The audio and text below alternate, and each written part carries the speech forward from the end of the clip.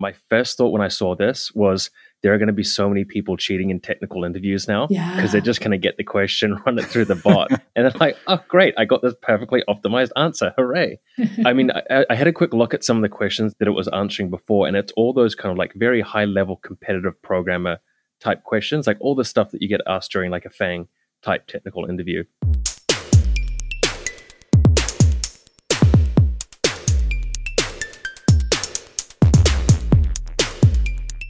Ensure your intellectual property is protected and code is compliant with international standards. The SaaS company Rewind offers automatic daily backups and rapid recovery for GitHub, with audit reports, Amazon S3 Sync, security assessments, and more. You can visit rewind.com/for/GitHub to see if it's a fit for you. Hello, everybody. Welcome back to the Stack Overflow podcast. I am Ben Popper, the director of content here at Stack Overflow, and I am joined today by my wonderful co-hosts, Matt and Cassidy. Hi, everybody. Hello. Hello. So we have in the past talked a bit about GitHub Copilot, which is a machine learning AI system trained on lots and lots of code. And, you're in there working on something, you can kind of ask it to build you something and it will spit out its best suggestion. Cassidy, I know you played with this a few times and said that it was interesting, not something that felt intimidating, like it was going to come and take your job, but certainly nice to have. And then a story came out based on a press release from DeepMind, the Google-owned or Alphabet-owned AI sort of collective, about something they're calling AlphaCode. And so I guess, to put this in context, what is interesting about this one is that it actually took a sort of open test that is given out to developers, which it ran through 10 sets of sort of problems. If I wanted to do, this, how would I solve it? And scored better than half. It was like in the 54th percentile or something like that. So a very average, but I guess surprisingly human score. Wanted to get your thoughts on this. I know in the past we've sort of like touched on these stories, and the answer is always, well, it'll replace the lower order functions and then we'll be freed up to do more interesting things. But what's, I guess, interesting to me about the fact that it came from DeepMind and they're calling it AlphaCode is these are the folks who actually built the system that mastered Go when everyone said it couldn't be done. So let me throw it over to you, to the two of you. What do you think when you see stuff like this?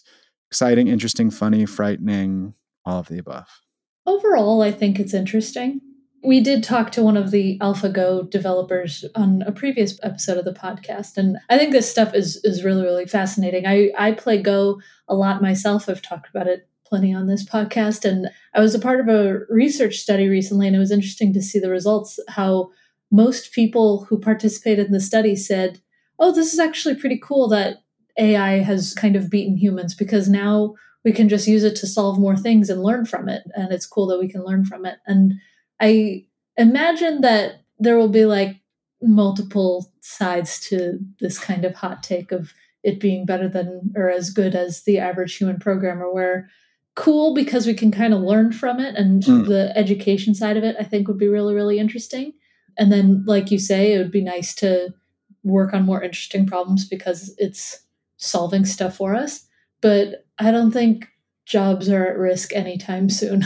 There's too many nuances and too many legacy systems, too many things where I think there's such a shortage of developer jobs and developer talent and just problems that need to be solved, where great that AI can solve some of these problems. It's awesome, and we don't have to reinvent the wheel anymore for some of the problems that it can solve. But I still think that we got to watch out, because it might be a biased team training this biased AI. And so we want to make sure that code works for everyone. There's still a lot that has to be done before this would strike any fear into my heart. Okay, Matt, what about you? Yeah, I think give it another 20 years and we're going to have some really, really interesting stuff going on. My first thought when I saw this was there are going to be so many people cheating in technical interviews now because they're just going to get the question, run it through the bot, and they're like, oh, great, I got this perfectly optimized answer. Hooray. I mean, I had a quick look at some of the questions that it was answering before, and it's all those kind of like very high level competitive programmer type questions, like all the stuff that you get asked during like a FANG type technical interview. And it's interesting that you mentioned the educational component as well, because it would be really interesting to see this kind of stuff. Say, for example, you're learning programming, you're in a school, and you have this AI that you have a problem that you don't know how to do. You feed it to the AI, and then you can see the steps it works through to kind of like solve that problem. And it becomes more of an educational tool to show us how to do things rather than, obviously, the scientific element is good as well, answering questions we don't have the capacity to answer at the moment. It's really, really interesting too. There's definitely parts of me where even like when I was first learning how to code, and then now with VS Code and all the different plugins and stuff available, I see people, I'm just like, kids these days, they're able to just get by with their shortcuts as they build these apps, these newfangled things. I had to learn on Notepad and hand compile my Java. And I'm sure that there's going to be elements of that in the future where we're going to be kids these days. They have AI solving these very core elements while they get to do the fun stuff. I'm sure something like that will exist. Yeah. I mean, I think like one of the interesting things for me working at Stack Overflow and doing this podcast is that it demystified the art of programming a bit. You know, there's kind of that meme of the movie hacker who's like staring into the matrix and typing away furiously and unlocks whatever door they're trying to get through. But in reality, working at a company that's building lots of software products, you know, most of the big challenges are around like making architecture decisions or working with the architecture decisions you made 10 years ago, you know, and trying to like move forward there, or hiring and retaining great people and getting them all to work together, as opposed to kind of, Matt, what you alluded to, like the almost gamified challenge that this AI system can solve, which is closer to like solving puzzles. Right. I think writing a new code base is very, very different from maintaining an existing code base. And if an AI can help with the new code base, great. That might get new startups off the ground faster, and that might let people build new things faster. But maintaining it over time is a whole other animal entirely. Yeah, I think, at least from what I see from the more niche functionality of this AI stuff, is it's going to have a lot of impact in like the scientific community. That's kind of where I would have thought this kind of thing would be really useful. Like people who are working on, I used to work when I was living in Amsterdam, we had this project, we were working as part of the Netherlands like National Supercomputer Network. And they were doing stuff with like black hole projections and like all this kind of really crazy stuff. And having an AI that can help kind of like brute force or like figure out those types of problems without stuff that we can't really comprehend, I think that's going to be really, really, really cool. But as for like today's software, like making a CRUD app, maybe not. And I guess, right, like I wouldn't want to meet this sort of sad robot who's just been trained to maintain. Like that's makes me think of like Chappie or something, you know? It's like, yes, a robot could do this, but would they want to? Would that be a very grumpy robot? Well, there's plenty of grumpy humans doing some hardcore maintenance work that they might not want to be doing. So if a robot could be grumpy instead of a person, I'm all for it. Yeah, exactly. You had mentioned this before, Cassie, but I guess one of the other things that would be exciting, which I don't think we really saw here because they talked about it in the AlphaGo paper, would be saying, you know, it came up with some novel solutions, which is what started happening with AlphaGo that was really interesting was, you know, making moves that were contrary to the received wisdom that really threw, you know, the best players for a loop of sort of like what this doesn't, you know, accord with normal Go strategy. So here we're getting to the point of, oh, wow, I can take a competitive test and, you know, it would pass the Turing test. You'd think a human, you know, decently skilled human was on the other end, but it's not, right? Saying like, nobody's ever tried this solution before. Let me show you something you've never seen before. You know, that is sort of that next level of kind of, and that's where I start to get afraid, you know, it's when it's like doing things people haven't done. Then I see glimmers of artificial general intelligence and I get afraid. Very, very fair. I think we've got plenty of time before I'm afraid of anything. And I'm genuinely excited to see where it might go, just because, again, on the education angle, I think this could be very, very huge. And that personally, it excites me the most. And the thing that I'm most concerned about is making sure that, again, it's a diverse team training it. So that way you get the best results and the most perspectives. So I know we always say, well, we won't talk about crypto, Web3, NFT on the show, and then we always manage to do it at least once. So this week, Cassidy shared a link with me to a great YouTube video, which is extensive. I think it's a 2.5-hour video, and it's called The Line Goes Up, which traces some of the zany sort of over-the-top price gains we've seen in the world of crypto and tokens and NFTs, kind of traces those back to what happened with the subprime mortgage lending crisis and, you know, how that led to, you know, the sort of financial collapse of 2008. So not to dig too deep into it, but I guess what's interesting is, just the fact that there are some fundamentally interesting, I think, not everybody does, technologies that have, come out of Satoshi's white paper and blockchain. And I think there are some admirable ideas in Web3 about decentralization and sort of like user ownership and governance. But there's also now a way in which those technologies and their success or their hype or people's adoption of them has been connected to coins and pieces of art needing to increase in value, always need to go up and to the right. Which isn't really sustainable. And so, I guess, that to me is definitely an interesting sort of point and one worth making, which is that like we haven't yet found kind of the utilitarian everyday value of some of these technologies in which they just make our email or our data storage or our video call better without needing to be a speculative asset that's worthwhile in large part because somebody thinks it's going to be worth a lot more money tomorrow. Yeah, and I got the link to this video from someone named Dylan Northrup. Hey, Dylan, thanks for listening to the show. And that type of stuff is really interesting because, I mean, we've talked about it plenty on the show. I'm skeptical about some things, excited about other things, hopeful, and also, I don't know how this is going to go when it comes to crypto things. But I do think that when it comes to like contracts, and I mean actual like physical paper contracts that you sign between people and stuff, and those kinds of transactions that happen between humans, I think that is a really powerful use case that isn't necessarily something where money needs to exchange hands. And that's why it's not like the hot type of topic that you talk about when it comes to crypto or NFTs or anything. People want to talk about how you can get rich quick and buy the Constitution or whatever. You mean make it for the people? Yeah, I saw this giant Twitter thread of people who bought a copy of the book Dune. I don't know if either of you saw that. Oh, that was a sad one. I felt bad for those people. I love Dune. Yeah, so they bought this really old copy of the book Dune, and they thought that buying it meant that they could get the rights to Dune, like the one that just had this gigantic multi-million-dollar movie that just came out. And they were just like, oh, we're going to be able to make things for the people and like a web show and various other pieces of content based on it. Then they were like, wait, that's not how this works. And then also the person that did buy the book based on everybody pooling their money together didn't realize the tax implications of cashing out $3 million worth of Ethereum or whatever. Ooh. The screenshots of the discussions of how he was trying to figure out how to avoid the tax bill. It was both very funny and very sad, I gotta say. Poor guy. That sounds like as if I'd went down the road to buy a copy of Harry Potter and I was like, cool, I'm going to make a new Harry Potter movie. Harry Potter 9 Mets, Was that the logic? Am I understanding that correctly? That was the logic. Oh, no. I know. But it was a really old copy, so...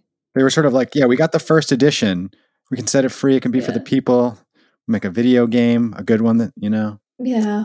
Unfortunately. Anyway, I think there needs to be a lot more innovation and education in this space as well. Right. Because otherwise you end up just taking a lot of people's money and allow for tax fraud. Right. Watch this space. I've had a look into crypto. I'm kind of familiar with what it is and how it works in the blockchain and everything else. But to me, coming at from more of an outside perspective, it still seems like people are treating it much more of a get-rich-quick asset that should be increasing as opposed to something that has actually got like any utility for like e-commerce or transactions or buying a coffee down the road or doing anything like that.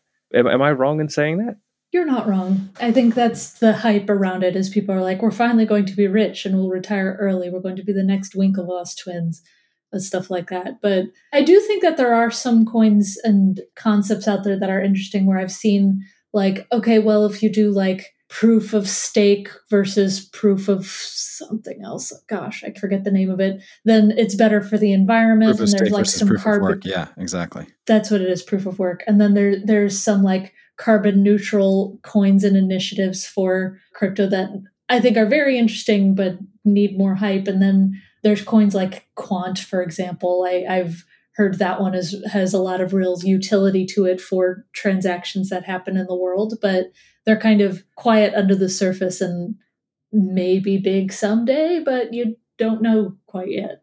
For anyone who's listening, who's maybe trying to get an understanding of blockchain and crypto, do you two have any resources that you would immediately point to as a good kind of learner or explain all type thing? Actually, yeah, the video that started all this is pretty good. You can skip the sort of like connection to the financial collapse if you want, and maybe you don't agree with the sort of assessment they make about, where the NFT speculation is headed, but they also do a great job in there explaining where Bitcoin came from, the Satoshi white paper, and then layer 1, 2, 3 protocols, and sort of how people are using blockchain technology. So we'll definitely put a link to that in the show notes. Yeah, and I think it's worth to looking up Angie Jones. She is now doing a bunch of really cool DevRel stuff for Block, of formerly Square, and their crypto division. And she's been running a lot of educational Twitter spaces and discussions and stuff to get more education out there on the topic.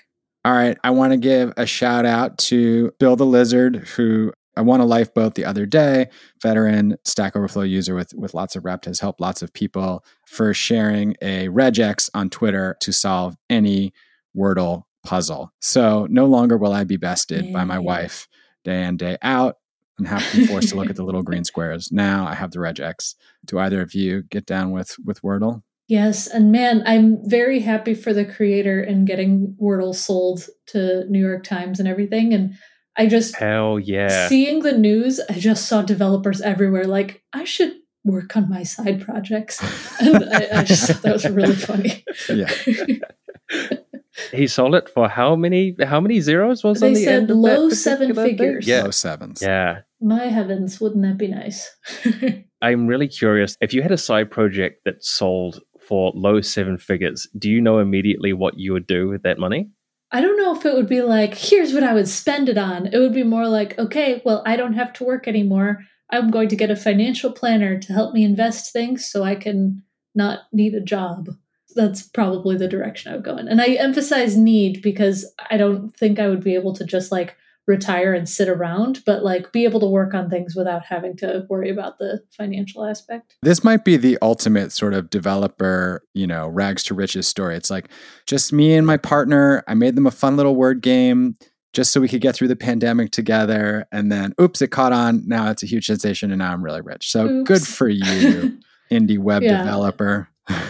Genuinely happy for him because that's wild. I can find no wrong. I'm really curious as to what his, because the guy's name was Josh Waddle. Yeah. A-O off being Wordle. Uh-huh. And I'm curious as to what his background is, because you see a lot of the really successful kind of indie stories, I guess, come from teams of developers who are working at Google or Facebook or Meta or whatever that might be. And it sounds like, because I haven't heard his background mentioned at all, he was just your kind of, average software developer, just getting along, had a fun little side project that blew up. And I feel like we need more stories like that. Not everybody has to be a top tier ranked competitive programmer to be able to build something useful. Yeah, this Josh Wardle only worked at Reddit. Come on now. They're not even a public company.